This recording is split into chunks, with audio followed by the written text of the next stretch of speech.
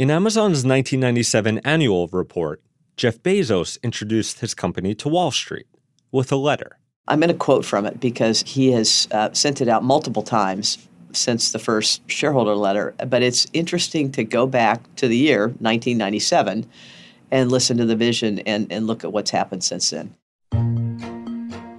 This letter to shareholders has become Amazon lore. It's so famous, Bezos actually sends it out every single year. He wrote, Amazon.com passed many milestones in 1997. By year end, we had served more than 1.5 million customers, yielding 800... This begins like a fairly generic letter to Wall Street, but pretty quickly, it turns into something else. Remember, this was back in the late 90s. Amazon was still small relative to today. Jeff Bezos already had these big, grand ideas, and he wasn't scared to lay them out for Wall Street, even if they seemed risky. He had vision, he had leadership, he had fearlessness, some might say recklessness, but he understood the math and he understood business models. So he wasn't just a guy with a big idea, he was a person with a big idea that understood how to turn it into a business, and he also had the ability to see around corners. This is Mary Meeker. Back in the 90s, she was one of the first Wall Street analysts to pay serious attention to internet companies.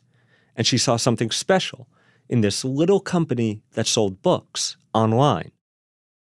In that letter by Bezos, the first subsection has this title. It's all about the long term. The letter says, because of our emphasis on the long term, we may make decisions and weigh trade-offs differently than some companies. And it goes on.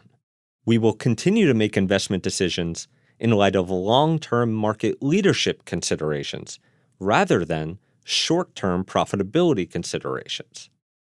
Basically, what Bezos is saying is Amazon is not going to be profitable for a long time. That thinking was so out of the box at that time. It was very nonconformist. So how was Amazon so different from the start? The ideas in this letter would become the centerpiece of Amazon's relationship with Wall Street for the next 2 decades. A relationship so unique that it gave Amazon a competitive advantage over nearly every company that came before it. I'm Jason Del Rey, and this is Land of the Giants, The Rise of Amazon. On this episode, how Amazon and Jeff Bezos built that relationship with Wall Street and then capitalized on it to the maximum. Amazon turned a business with no profits into a Wall Street darling. You're going to hear this story from people who helped create that relationship and who were literally in the room at the very start of it. Try, for a minute, to forget the Amazon of today. Let's go back to the mid-90s. Google didn't even exist. Mark Zuckerberg, he was a preteen. And the hot companies? I was involved in the IPO of Netscape and was involved in covering America Online. Here's Mary Meeker again. This is a browser. This is an America Online 5.25-inch floppy disk. You can put that in your computer, and then you can connect with your friends on your personal computer. These days, Meeker is a venture capitalist, but she started her career as a Wall Street analyst. She became famous as one of the earliest supporters of tech companies, so much so that she earned the nickname Queen of the Internet. Each year, she delivers a presentation on internet trends, and people rush to check it out.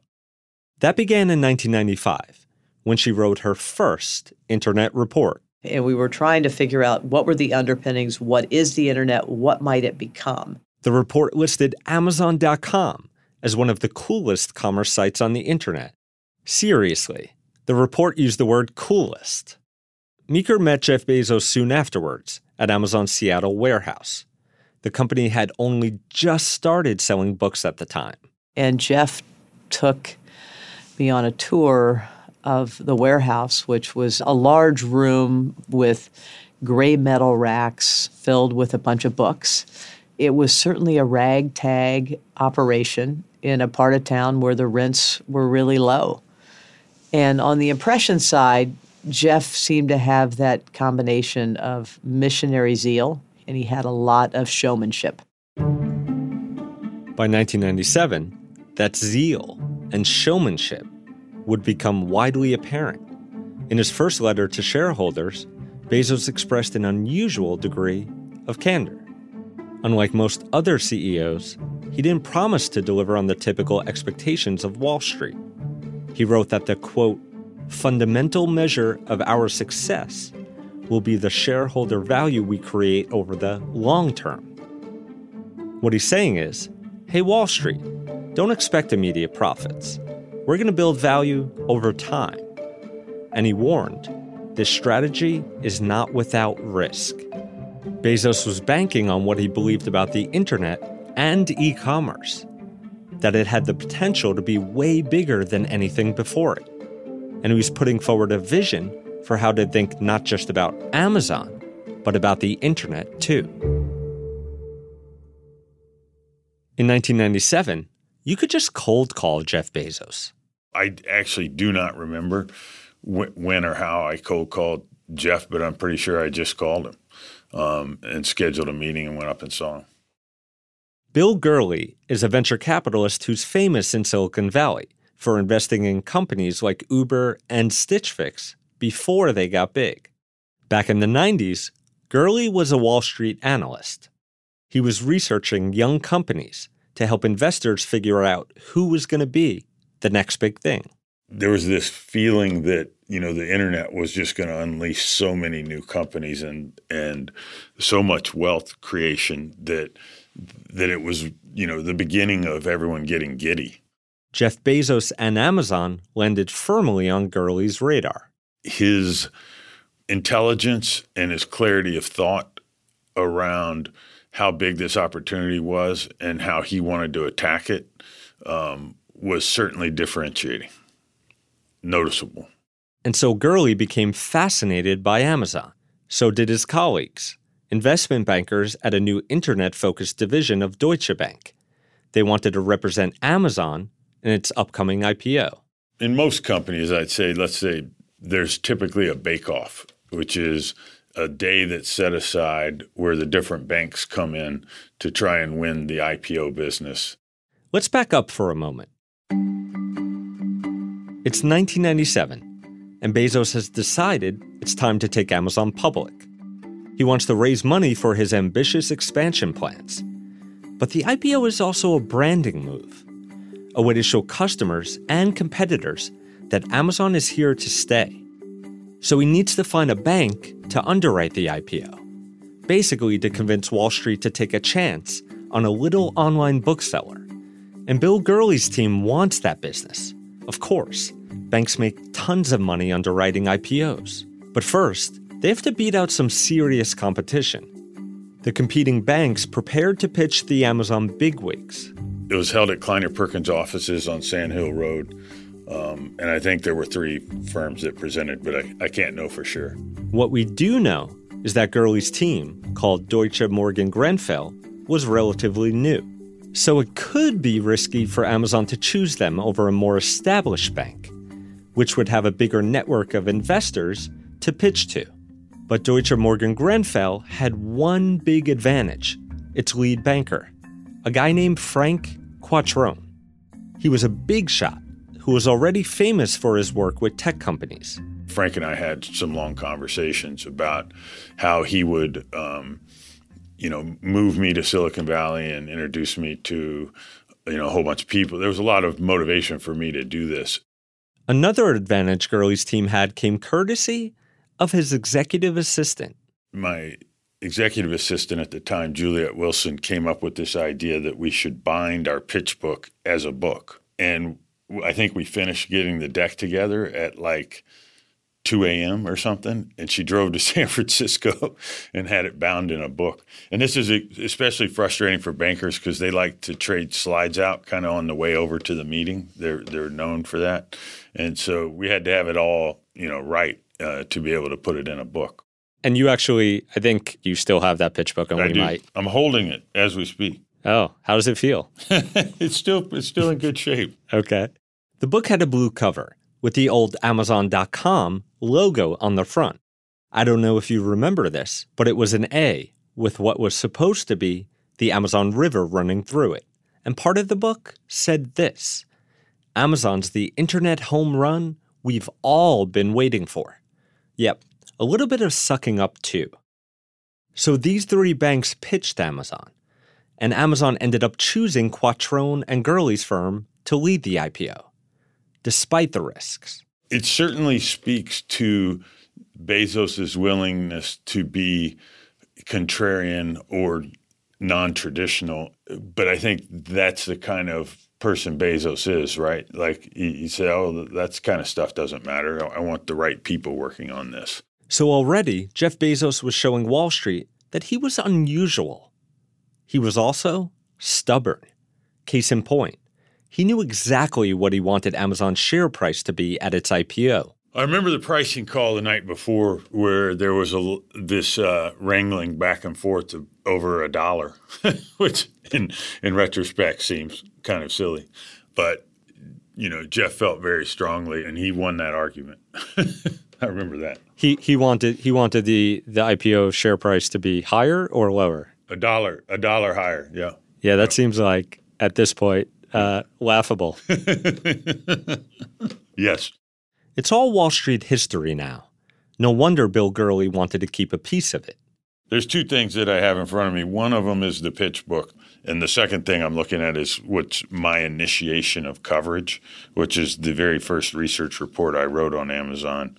It was titled The Quintessential Wave Rider. I had come up with this theme that the internet was going to unleash all these different businesses that could ride on the waves of the internet's success.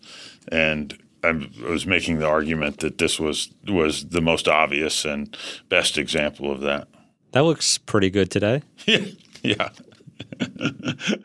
The company went public in May of 1997. May 15th, to be exact.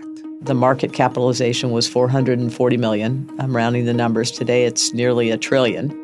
Amazon is now worth nearly $1 trillion. That means today Amazon's market cap, adjusted for inflation, is about 1,400 times larger than it was back in 1997. That might sound great, but Mary Meeker, the queen of the internet who we heard from earlier, says it indicates something else. The difference over that period of time shows the degree of skepticism about the business. So from the moment Amazon caught the attention of Wall Street and then became a public company, it had to fight the skeptics. That's coming up after a break. Michael Cohen, Trump's former attorney, fixer, and friend, testified this week in Manhattan. Todd Blanche is upset because he knows that he looks like a fool right now representing Donald Trump. It is the stupidest opening to a cross-examination I have ever heard, and I have heard a lot of stupid stuff. I'm Preet Bharara, and this week, Katie Phang, host of MSNBC's The Katie Phang Show, joins me on my podcast, Stay Tuned with Preet, to talk about the latest court news from Trump's trial. The episode is out now. Search and follow Stay Tuned with Preet wherever you get your podcasts.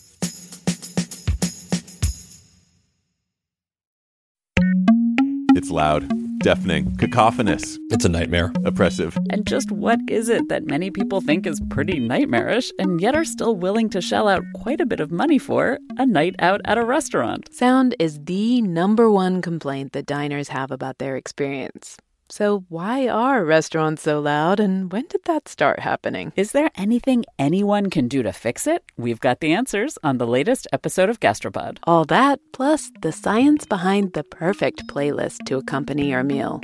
This special episode is part of our new collaboration with the podcast Switched on Pop. Find Gastropod and subscribe wherever you get your podcasts.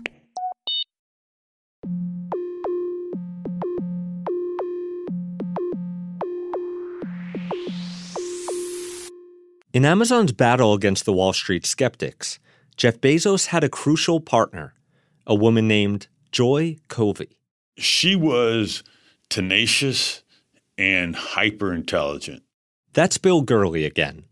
Bezos hired Covey in 1996 to be Amazon's first chief financial officer. By the way, some people say she actually co-authored that famous shareholder letter. Here's how Mary Meeker describes her. The CFO and the fundraiser and the sanity checker to Jeff, whip smart. Covey's background is incredible. She dropped out of high school at 15, but somehow graduated college at 19, then CPA, MBA, and law degree. Bezos saw in her someone whose skills fit alongside his own. Mary Meeker became friends with her, and she says this combo of Bezos and Covey was unmatched in what she calls intellectual horsepower. One was the hardcore visionary in Jeff, and one was the person who was trying to keep it all as stable as possible. And they are both adventurers. The first to go down a mountain or the first to try a new food in a foreign country. They both are let it rip kind of people. Covey is essential to this story because it was her job to explain Bezos' vision in the language of Wall Street, to fight the skeptics. She just was an incredible breath of fresh air that was in this exciting, new, fast-moving environment, yet by the same token sort of was really grounded in these really important core finance principles. This is Michael Mauboussin. He's now director of research at Blue Mountain Capital Management. Back in the late 90s, when he met Joy Covey, he was chief U.S. investment strategist at Credit Suisse First Boston. In this role, he sometimes got to know new public companies and the people who ran them. My first conversations with Joy Covey, she felt like she was much more inspired by Warren Buffett and Charlie Munger than the latest tech, sort of icon.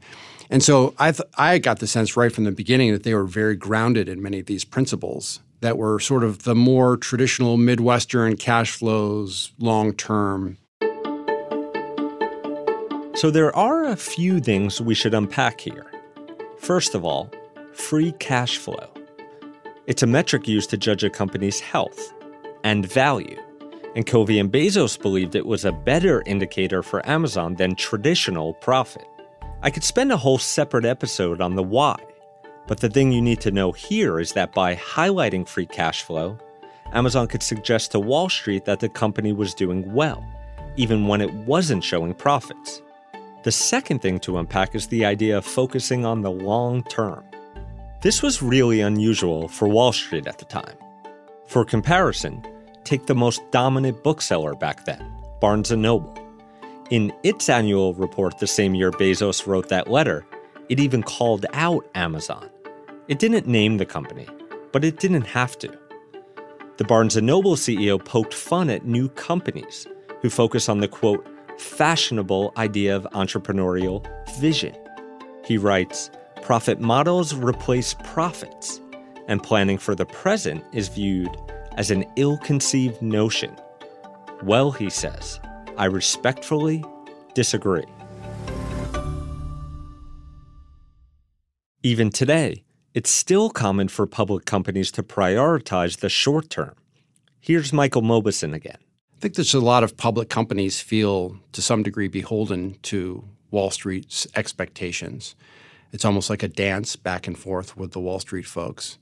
And, I think, and to some degree, being held accountable is all fine. I think where it becomes problematic is when companies start to make decisions that serve the optics to achieve certain financial objectives, whatever, and don't build value. Amazon focused entirely on building value, without apology.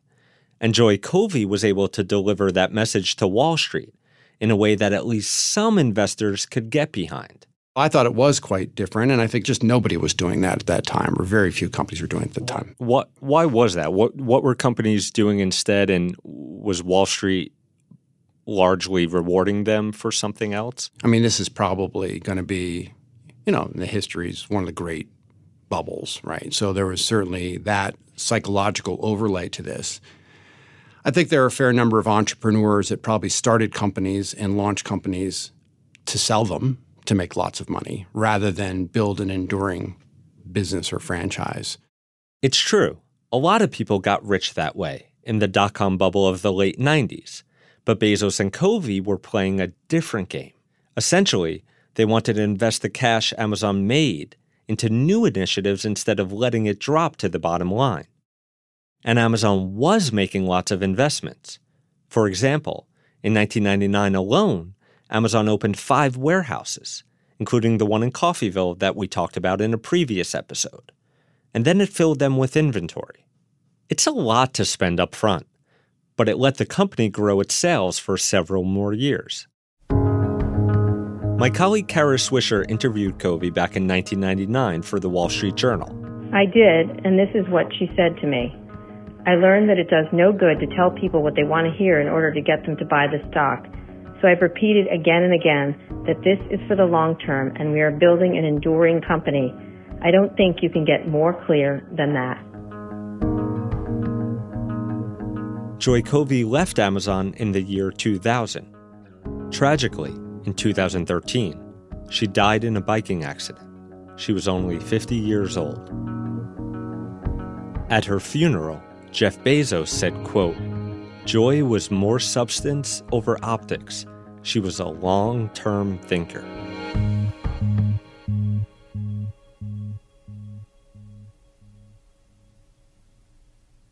Now that Amazon is worth almost $1 trillion, it's easy to see that the company's gambles paid off. But it was not easy getting there. Wall Street wasn't always okay with Amazon's approach.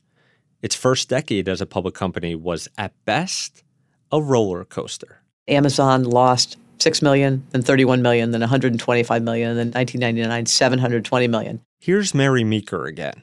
The losses were a lot bigger than expected, and the stock performance was bad. If you look at a lifetime stock chart for the decade after the IPO, it was basically a disaster. Let's start in 1998. Only 1 year after raising $54 million in its IPO, Amazon once again needed cash. One common way to raise money after an IPO would be to sell more shares. But Joy Covey, the CFO, didn't want to do that. Making more stock available would mean current shareholders would suddenly own less of the company. So Covey came up with a different plan, something that had never been done before by an internet company. She set out to raise money through a bond offering, essentially a loan. But Amazon's credit rating was poor. That's because credit agencies were worried about its relatively small pile of cash and its risky strategy. And so, this stuff was literally called junk at the time. It was labeled a junk bond. Amazon would have to promise a pretty high interest rate in order to entice investors. There was a lot of skepticism, and if it worked, it would be the first kind of offering ever for an internet company. Joy loved the idea, and she proceeded, and she intentionally did it when Jeff was traveling on a family vacation far away outside of the United States, because she thought that, appropriately, that Jeff would be distracting in the process and wouldn't be analytical enough in the discussions, and people would get scared. And she thought she could do it on her own. Jeff Bezos, not analytical enough? Investors in fixed income securities are risk-off kind of people, meaning they're very, very cautious. And when you are considering putting capital to work where you want a distinct return and you're investing in a fixed income security, you don't want someone sitting across the table who will talk about, we'll do whatever it takes to make the customer happy. And that's the kind of thing that Jeff would do. And it's not that it was wrong. It's just that she was presenting things in a way that were much more in the language of the investors that were interested in that kind of asset. Covey succeeded with the junk bond offering. Amazon ended up raising hundreds of millions of dollars. But there was more trouble to come. In May of 1999, the magazine Barron's published a feature about Amazon with a now notorious headline. The media dubbed the company Amazon.bomb. Amazon.bomb. And there were a lot of haters. And then Amazon's stock price plummeted. It fell 94% from its peak in 1999 to its bottom in 2001. The internet bubble had burst. Here's Bill Gurley again, the analyst who worked on the Amazon IPO. That moment in time was a very defining moment for the company as they as they brought in their losses. And that was the peak loss period for the company. They laid off people for the first time. The losses just kept continuing. There was an analyst that was making the argument they were going to go bankrupt. Now that the internet bubble had burst, companies built on the World Wide Web seemed a lot less promising, especially ones that were burning tons of cash and not generating profits. But Amazon survived. One way it did that was by raising even more cash through more bond offerings. Another way was by proving that even if it wasn't turning a profit, it sure could do other things well. If we knew in 1996 and 1997 how much money Amazon would ultimately lose, I'm not sure we would have believed in the business. But those losses were offset by very, very strong user growth and customer growth and repeat customer buying and very strong revenue growth. With those indicators, Amazon could reassure Wall Street, trust us. We said we're in this for the long term, and we meant it. Amazon also benefited from investors who still believed in the potential of the internet, just like Jeff Bezos. And one more point, Amazon was savvy about when to throw Wall Street a bone. There were periods where I think the street would have doubts about whether Jeff would ever show profitability or whether he could or not. And I even heard a story, which I don't know if it's true, but it's a fun story in case it might be true, where management came to him one time and said, "Can we just stop hiring for 90 days so that we can, deliver some profitability to the street and prove to them what's capable of?" And so I always had this vision in my mind that whenever the street would doubt, that they would just make a decision to kind of, in a particular earnings period, say, "Here, let me show you what this thing can really do." And with very tiny shifts in spending patterns, all of a sudden deliver massive amounts of cash flow, and everybody go, "Whoa!" And then they'd go back to trusting, and he'd go back to investing the profits. So let's jump forward in time, past the early days. If you look at a graph of Amazon's stock price, and you follow that jagged line, you'll see a big drop in 2008 when the Great Recession hit. The stock price dropped 60%. After that, the line tilts mostly upwards. And then you get to 2015, and that upward diagonal, it shoots up more steeply and to the right. That jump, it was actually caused by a side business inside Amazon. I think Jeff launching AWS is clearly the most remarkable accomplishment as a public company. AWS is Amazon Web Services, a so-called cloud computing business. Companies and government agencies use AWS to lease data storage or processing capabilities rather than buying their own servers. Try and imagine, another example of a company launching a business that is seemingly so far afield from what they're doing, and then have that turn into, a multi-billion-dollar juggernaut. I don't know of another example. Amazon actually launched AWS back in 2006. But here's what happened in 2015. Amazon started reporting the financials of AWS separately from the rest of the business. And it turned out, AWS makes so much freaking money. Wall Street loved it. And that was a real growth engine for the business. And people had not appreciated what was driving all the losses and the slowing growth. And then that was the point, I think, when people finally realized that this is a stool with many legs. And this is an entrepreneur who is fighting this fight for the long term. Last year, AWS brought in nearly $26 billion in revenue. It was more profitable than Amazon's entire North America retail business, even though that business is much, much bigger. So AWS provides a cushion for Amazon to keep prices low and try new things. Since mid-2015, Amazon has been profitable in every single quarter. So that risky approach Jeff Bezos promised from the start, it paid off. He once said to me, he said, this is pretty easy. If I do an experiment and it fails, I shut it down and I deliver more earnings to Wall Street, so they win.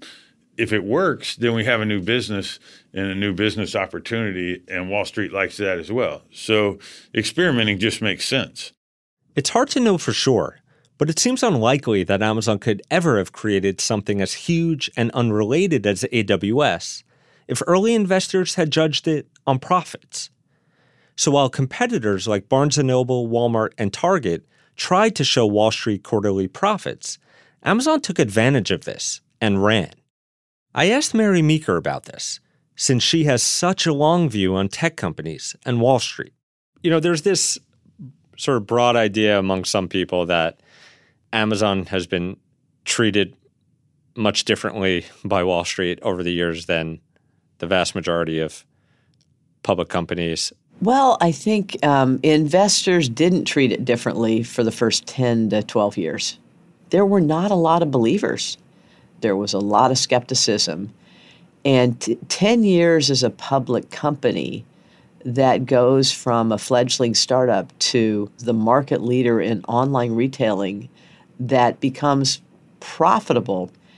And then you realize, well, they're actually not going to show me their profitability. They're going to barely be profitable, but they're going to reinvest their profits rapidly into new innovative products. And then you see them go from books to music to jewelry to toys to AWS to Alexa to advertising on the platform to acquiring Zappos to acquiring Twitch to acquiring Ring.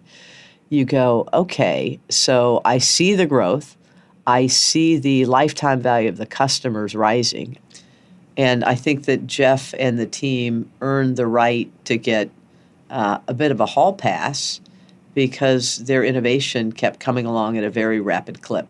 A bit of a hall pass that made Jeff Bezos the richest person in the world.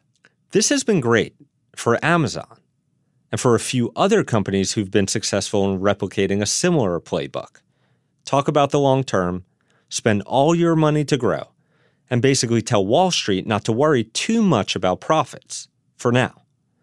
So who else has followed the playbook? Bill Gurley mentioned Netflix and Salesforce.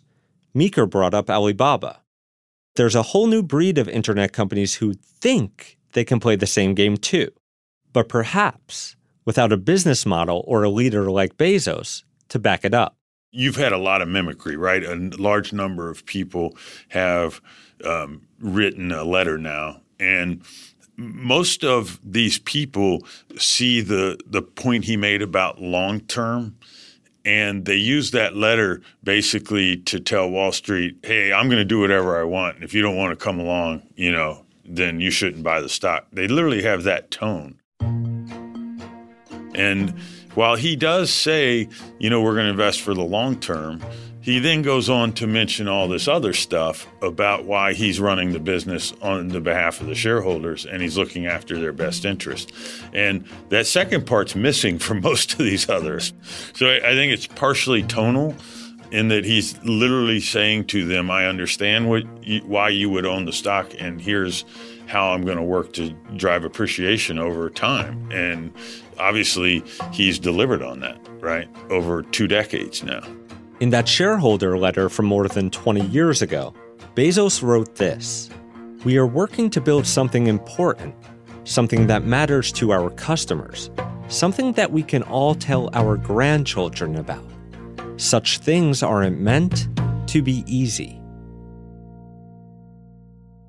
Amazon convinced investors to believe in the potential of what the company could look like in the future. 2 decades later, the future is here. Amazon is now dominant in industries ranging from online retail to cloud computing. But is it too dominant? That's on the next episode of Land of the Giants.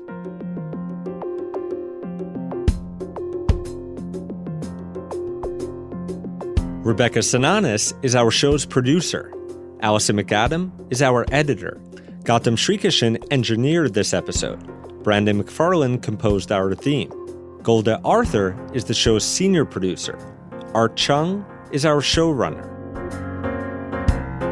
Nishat Kurwa is the show's executive producer.